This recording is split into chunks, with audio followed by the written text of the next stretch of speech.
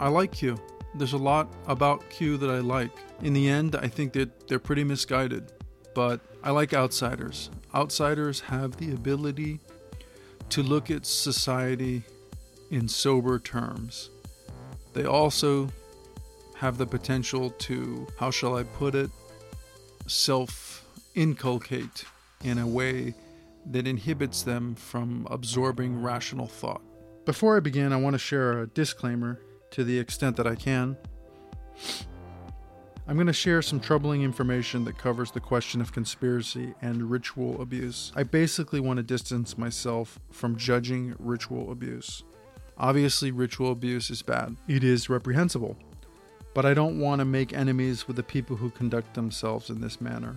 It is their life and it is their souls. To the extent that women and children and adults and anyone are exposed to harm, there are law enforcement officers, lawyers, and policymakers and civil society actors that are in place to address these questions. I'm doing my small part with this project. It's very ugly stuff. It's not polite to talk about. And so it gets swept under the rug. I'm already kind of revealing my cards. This is where I kind of agree with Q. But there's a lot about what Q does that I disagree with. And I think that they're pretty lost and disorganized.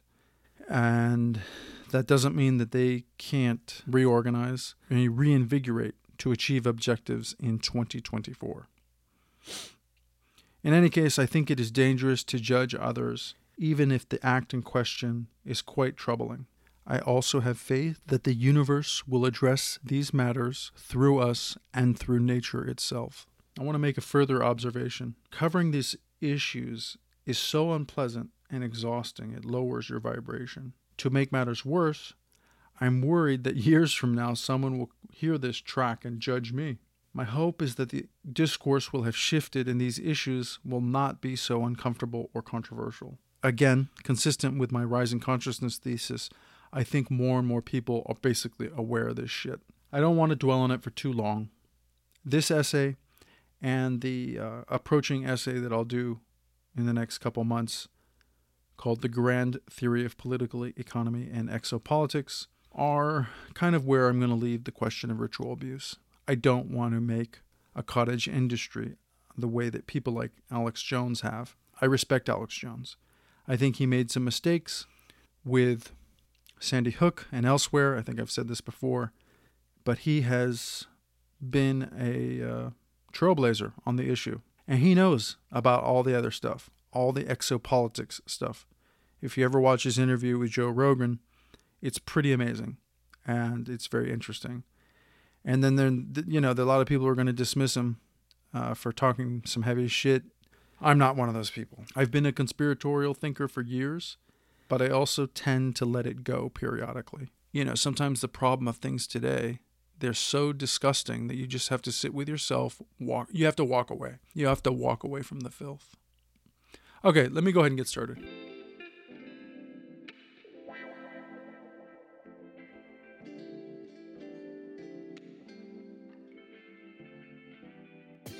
What is Q? Q and QAnon have a few core ideas. 1. The cabal and the deep state utilize ritual blood sacrifice and or abuse, particularly involving children. 2. Trump is a uniquely qualified and informed leader who wants to confront this cabal. 3. Q and the QAnon movement has the destiny, bandwidth, networking strength, knowledge, and most importantly, coordination talent and decentralized infrastructure to support Trump and to confront the cabal. 4. Some component of Q is a state insider. 5. The institutions of the administrative state in the U.S. have been captured by the so-called deep state. So I'm going to cover each point. On point number 1, I agree something strange is going on with ritual sacrifice and the global elite. I don't want to address the details here because I will in the later essay called The Grand Hypothesis of Political Economy and Exopolitics. I also want to note that it's ironic, and I heard this even from a QAnoner himself, that in the early 80s it was the Republicans that were deeply involved in ritual abuse and pedophilia as much as anybody else. And I'm not providing testimony on that. Again, that's in the other essay. the Grand Hypothesis essay. I had a meeting with Ted Gunderson in 2006 or 7, and he gave me a huge dossier on the subject. I couldn't keep the dossier. It was just too dark. But it had to do with the subject of ritual abuse. And it transcends party. I assure you of that.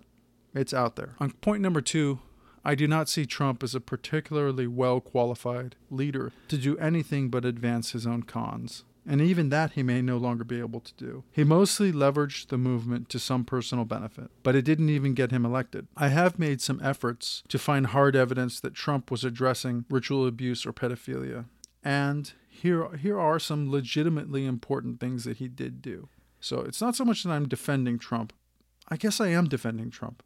According to USA Today, Trump signed 2 executive orders in early 2017 regarding human trafficking and child trafficking. Also, according to USA Today, he made proclamations recognizing the issues in 2018, 19, and 20, and recognized the National Slavery and Human Trafficking Prevention Month in January of each of those years. It is interesting that I believe the establishment of this month started under Obama. That's a minor issue. According to ABC News, in 2020, he signed an executive order to establish a new post in the Domestic Policy Office to specifically combat human trafficking, also allocating $400 million to this aim. He also had some additional efforts during the Trump years where the U.S. Marshals Service helped locate missing children, such as under Operation Not Forgiven in Georgia, Operation Safety Net in Ohio, as well as interagency efforts such as Operation Reclaim and Rebuild in California, as well as under the National Johns Suppression Initiative. But these efforts likely extend from ongoing efforts such as the creation of the Missing Child Unit and the 2015 Victim of Trafficking Act under Obama. Here is my point. I tend to see conservative media and alternative sources cataloging successful law enforcement efforts and attributing them to Trump, when in fact it's not clear that he particularly was critical to the effort.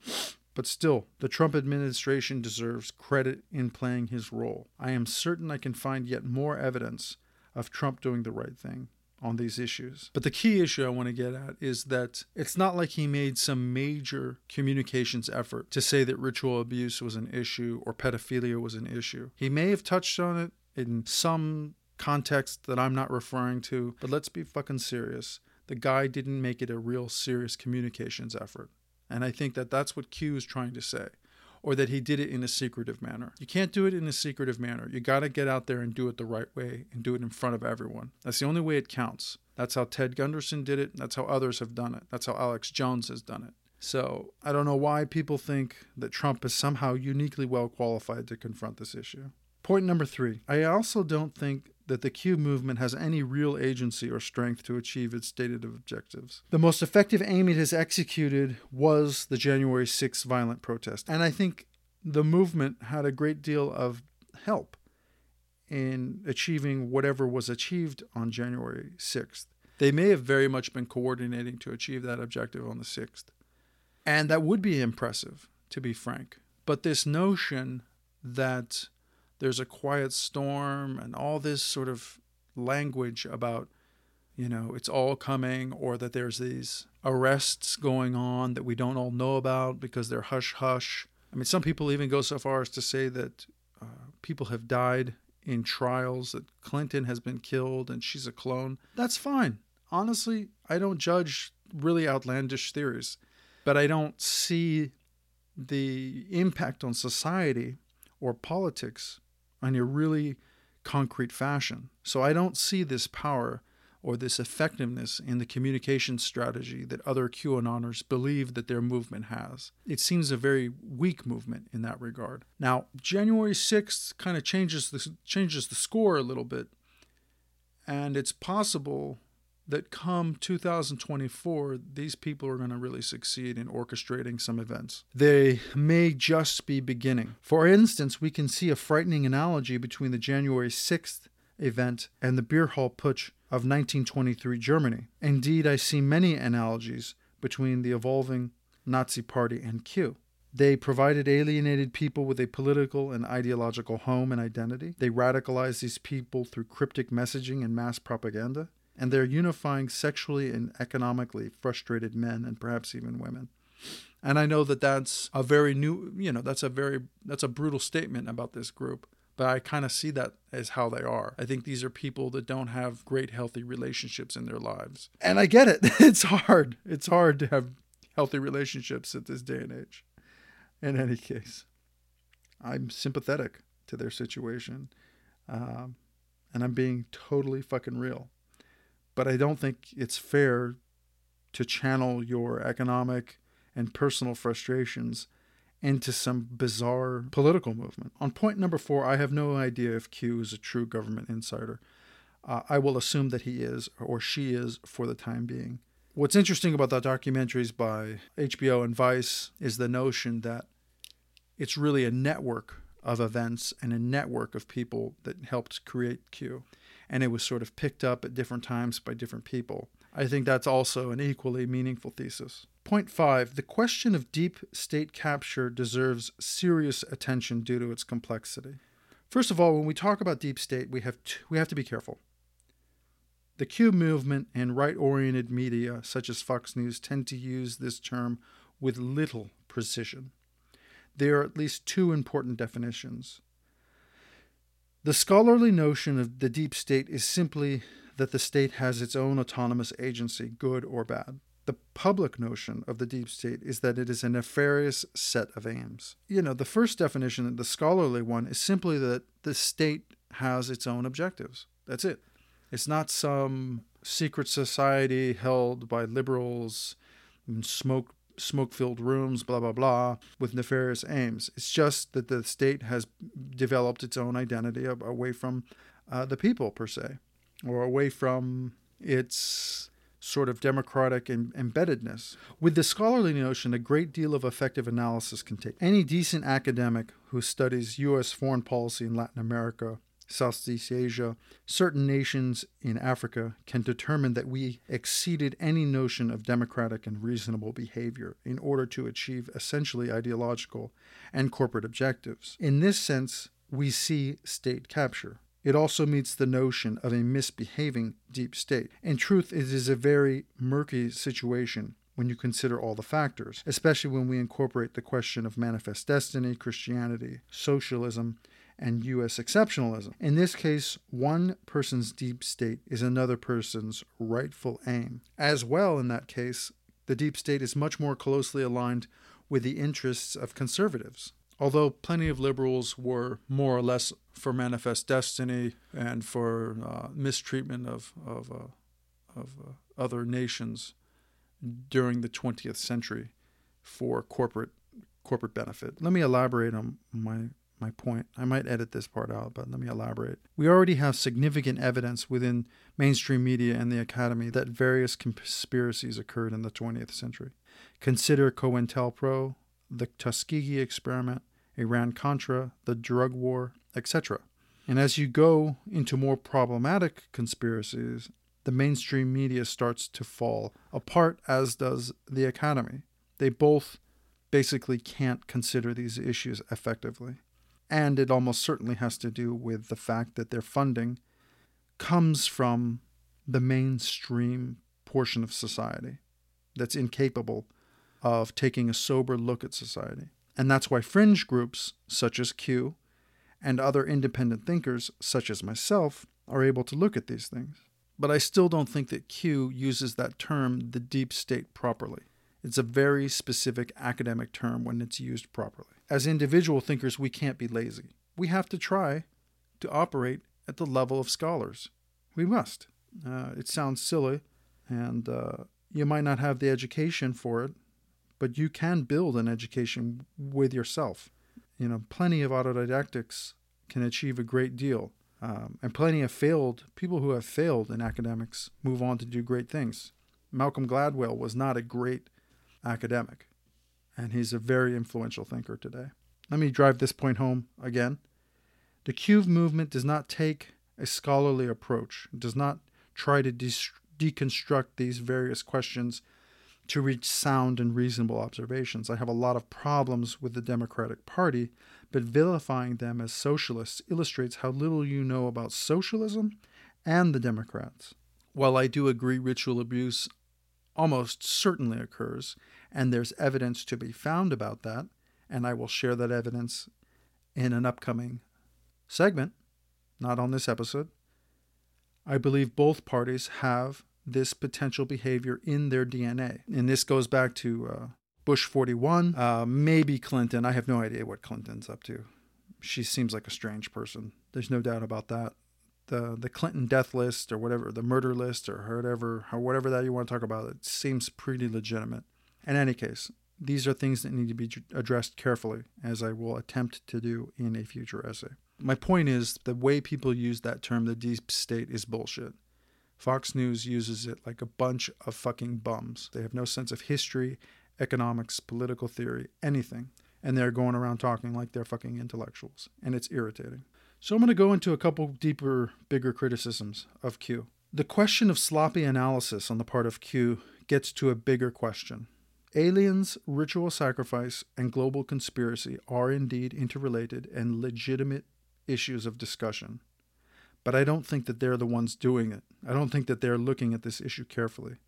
I also think that ordinary diplomacy, foreign policy, politics, corruption, conflict, and human error have a role in our existential situation, both in the U.S. and globally. Criticism number 2.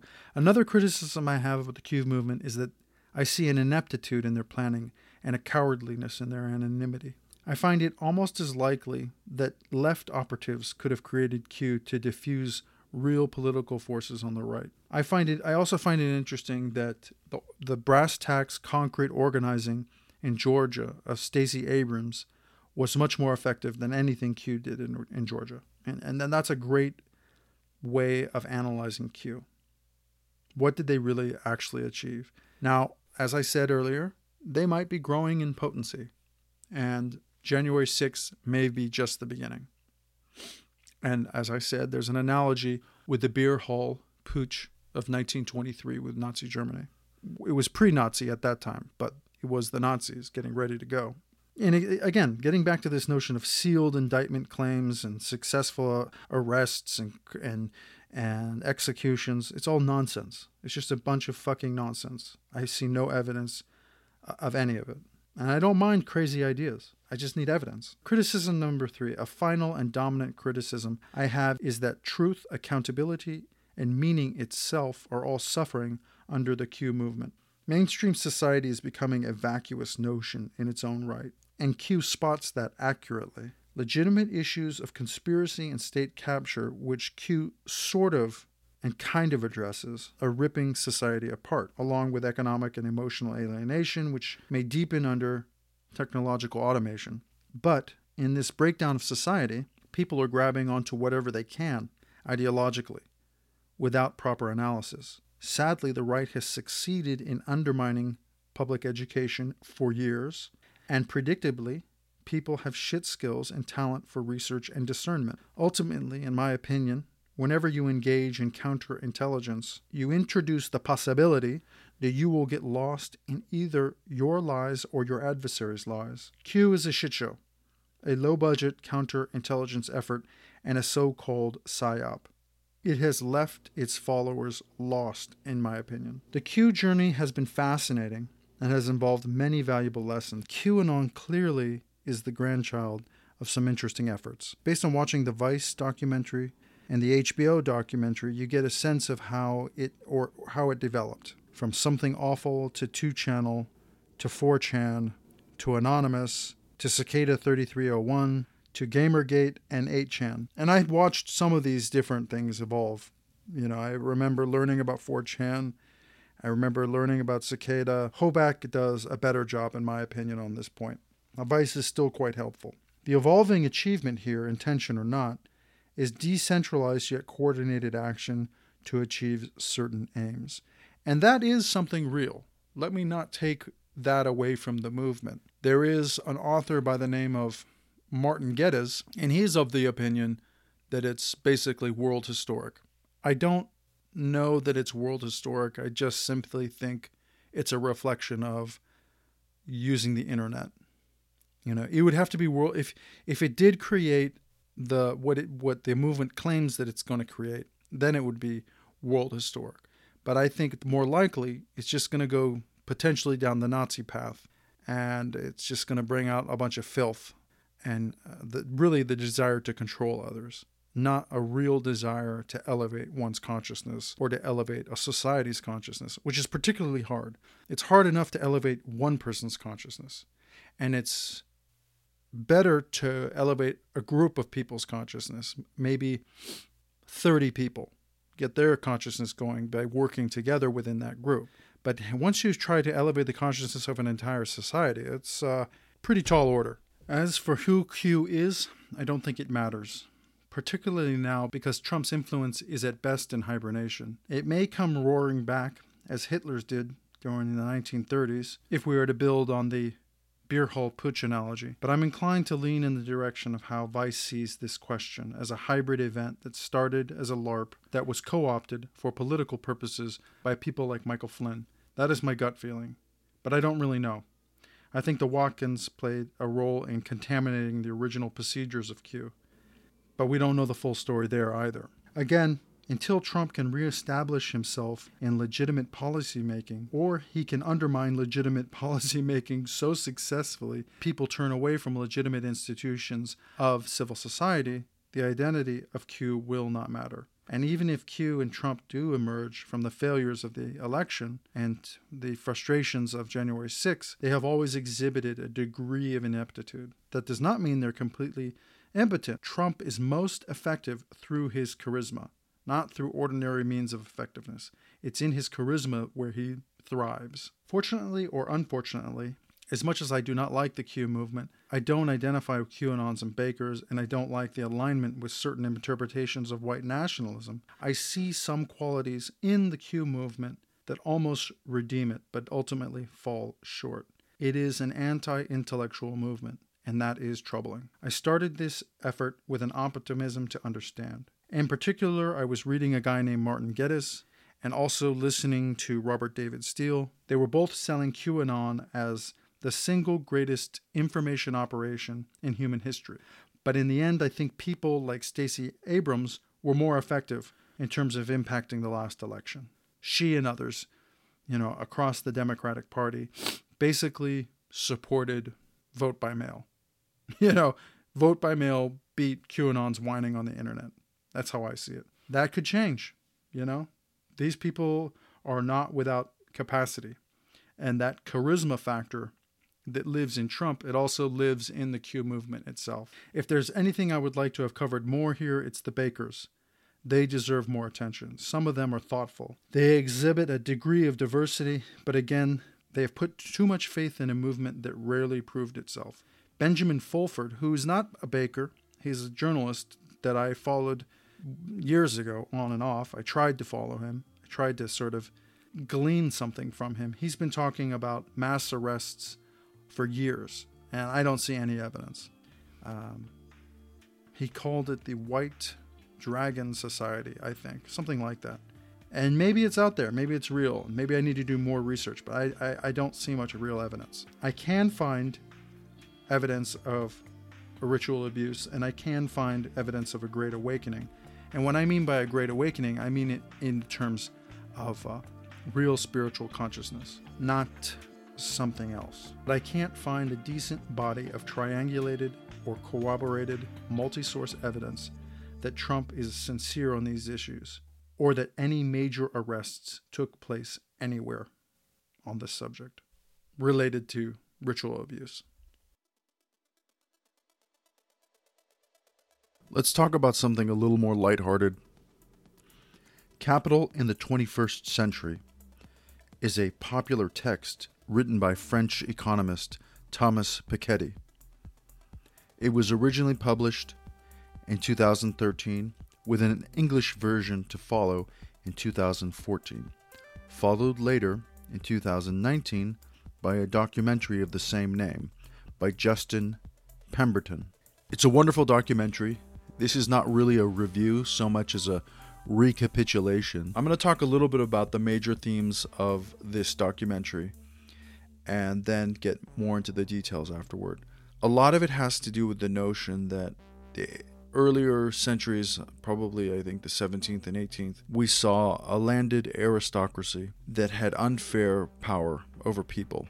And the benefits to those people was very low. It very much had to do with the transmission of wealth through land.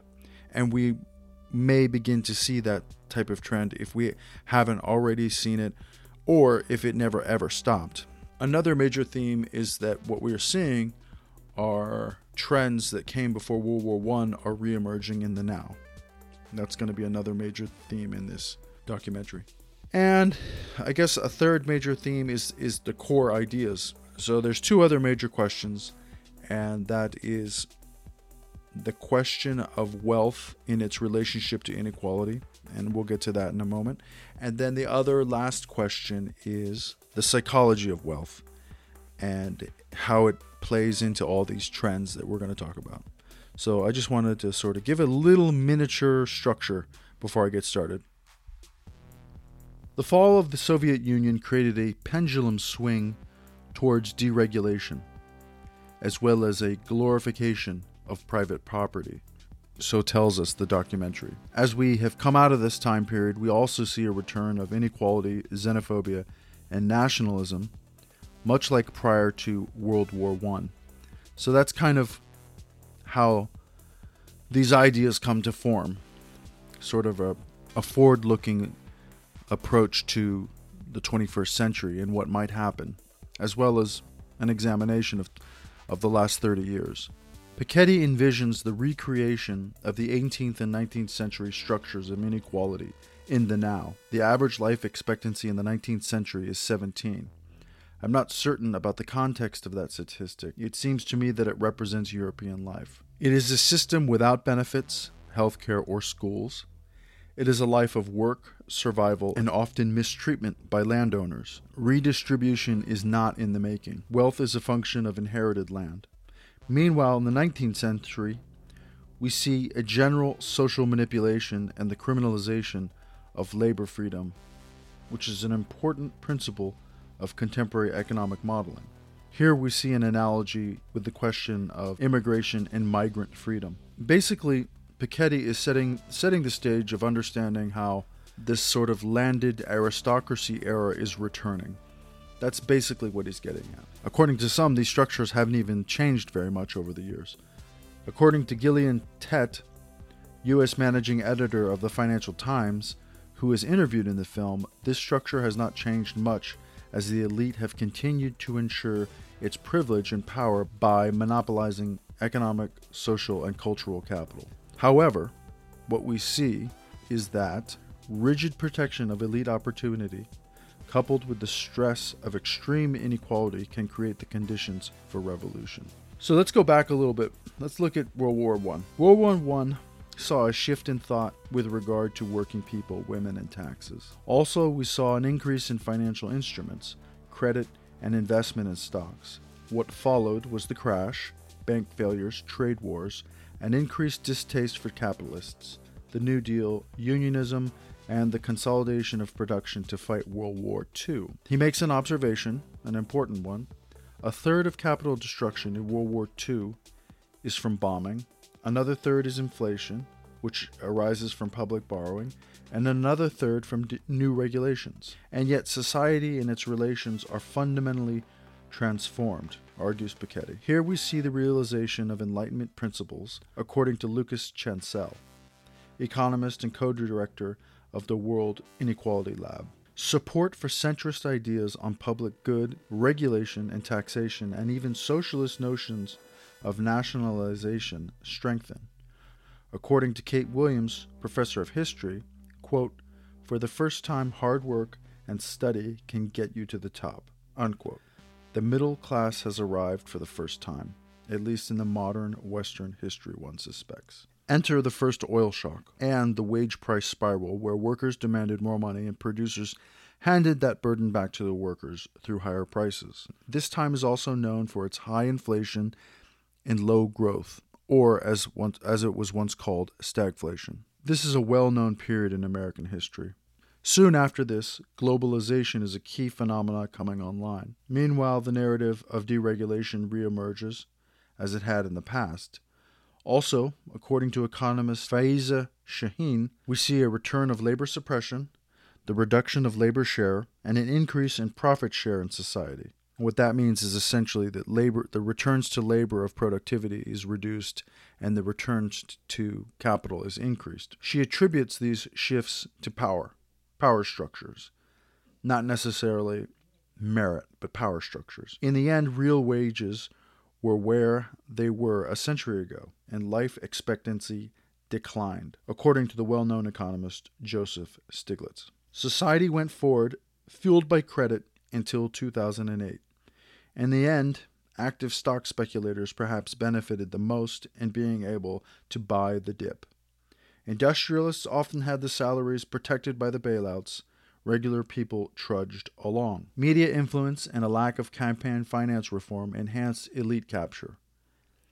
And we see that across the planet. The internationalization of capital, low taxes, and tax evasion reign supreme, especially among tech firms whose technology was funded by generations of public funding. These are all the observations coming out of this film. This is an amazing documentary.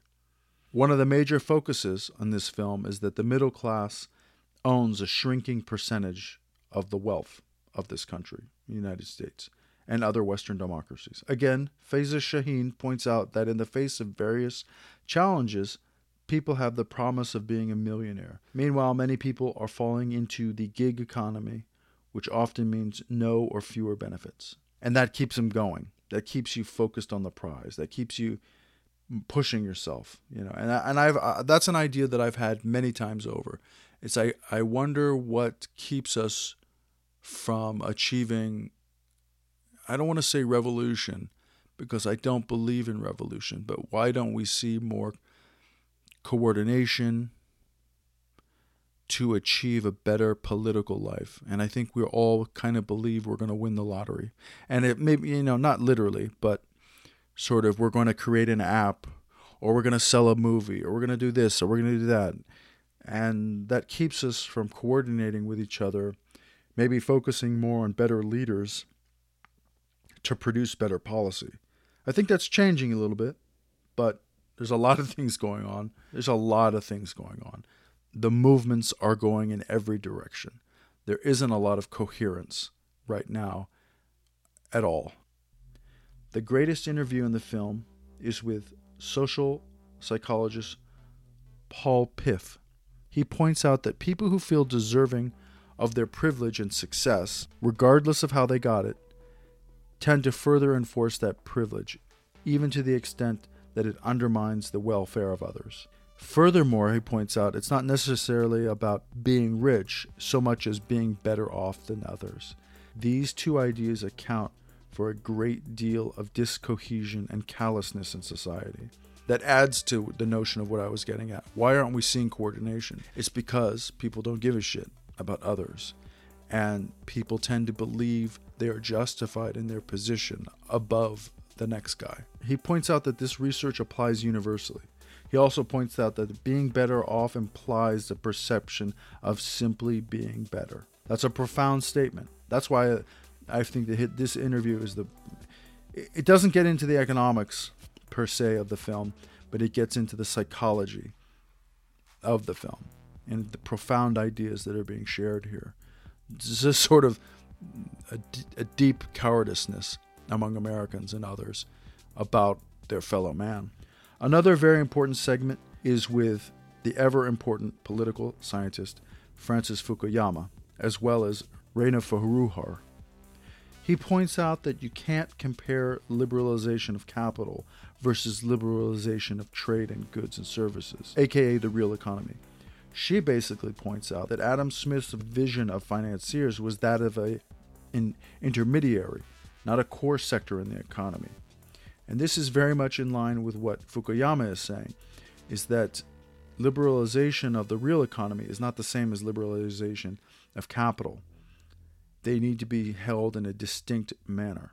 Adam Smith could never imagine of a world now of a prominent financial sector and multinational corporations. She further points out that only 15% of the financial ecosystem funds productive work. Think about that. The implication is that speculation is one of the core activities of the financial sector. Piketty also says that the last 3 centuries of growth have been about 1.6 per year, and the annual rate of return on capital has been about 4 or 5%. If we own that capital more equally, we would not see the recreation of unequal structures and tensions with the middle class and lower classes. Reina Foroohar points out that 2/3 of people in advanced economies will be poorer than their parents, which she calls a mega political trend. And thus, people are turning to scapegoats based on identity, such as immigrants, rather than the real culprits, such as the ultra-rich and multinational corporations. We are seeing a repeat of the events prior to World War I. Piketty calls for more progressive taxes on capital and a correction on internal ownership rights. In other words, he's calling for a more aggressive death tax to prevent inherited wealth from circumventing investment in the real economy. More aggressive taxes on revenue itself will also have attendant political benefits. Political scientist Ian Bremmer makes an analogy between horses and humans at the end of the film. Horses lost their value in society as various industrial processes came online. He says humans may become equivalent to the horse, especially when capitalism is no longer about labor. So, it's an incredible documentary. It basically argues some of the characteristics that came before World War I, we are seeing again now. That's sort of a short-term preoccupation in the documentary. And the other, more long-term implication of the film is that under automation, the implications for human labor are not good. So it's an incredible documentary. It's the content of the episode. I encourage you to watch it in full. But I did a pretty decent job of covering everything that's in it. So that's it. I wanted to share that.